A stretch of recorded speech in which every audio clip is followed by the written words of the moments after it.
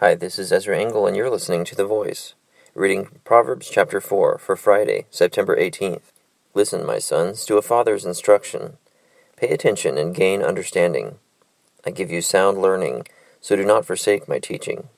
When I was a boy in my father's house, still tender and an only child of my mother, he taught me and said, Lay hold of my words with all your heart. Keep my commands, and you will live. Get wisdom, get understanding. Do not forget my words or swerve from them.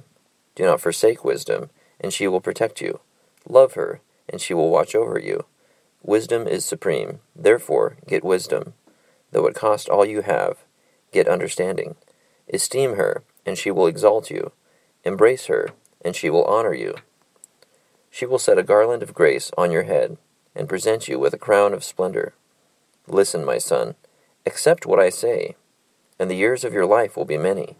I guide you in the way of wisdom, and lead you along straight paths. When you walk, your steps will not be hampered.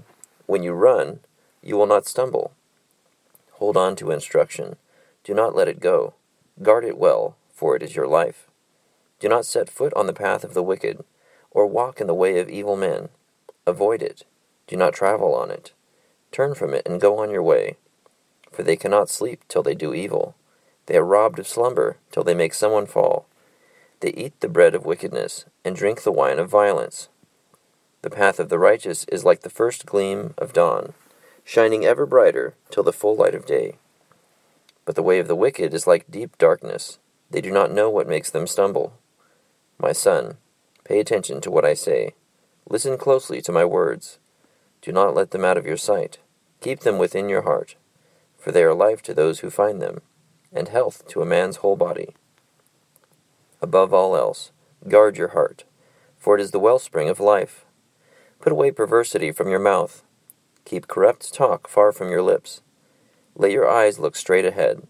Fix your gaze directly before you. Make level paths for your feet, and take only ways that are firm. Do not swerve to the right or the left. Keep your foot from evil.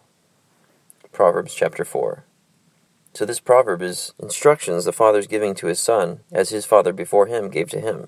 Just saying to walk in firm ways, ways that are proven to protect the wise before them, to keep your eyes on what your goal is, not to have your eyes wander around and go off of the path to follow the ways of the wicked.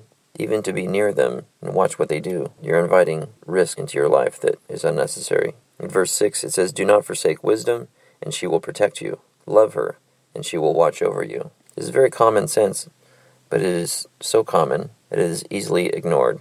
So may we all pursue wisdom and be blessed because of it. Thank you for listening to The Voice.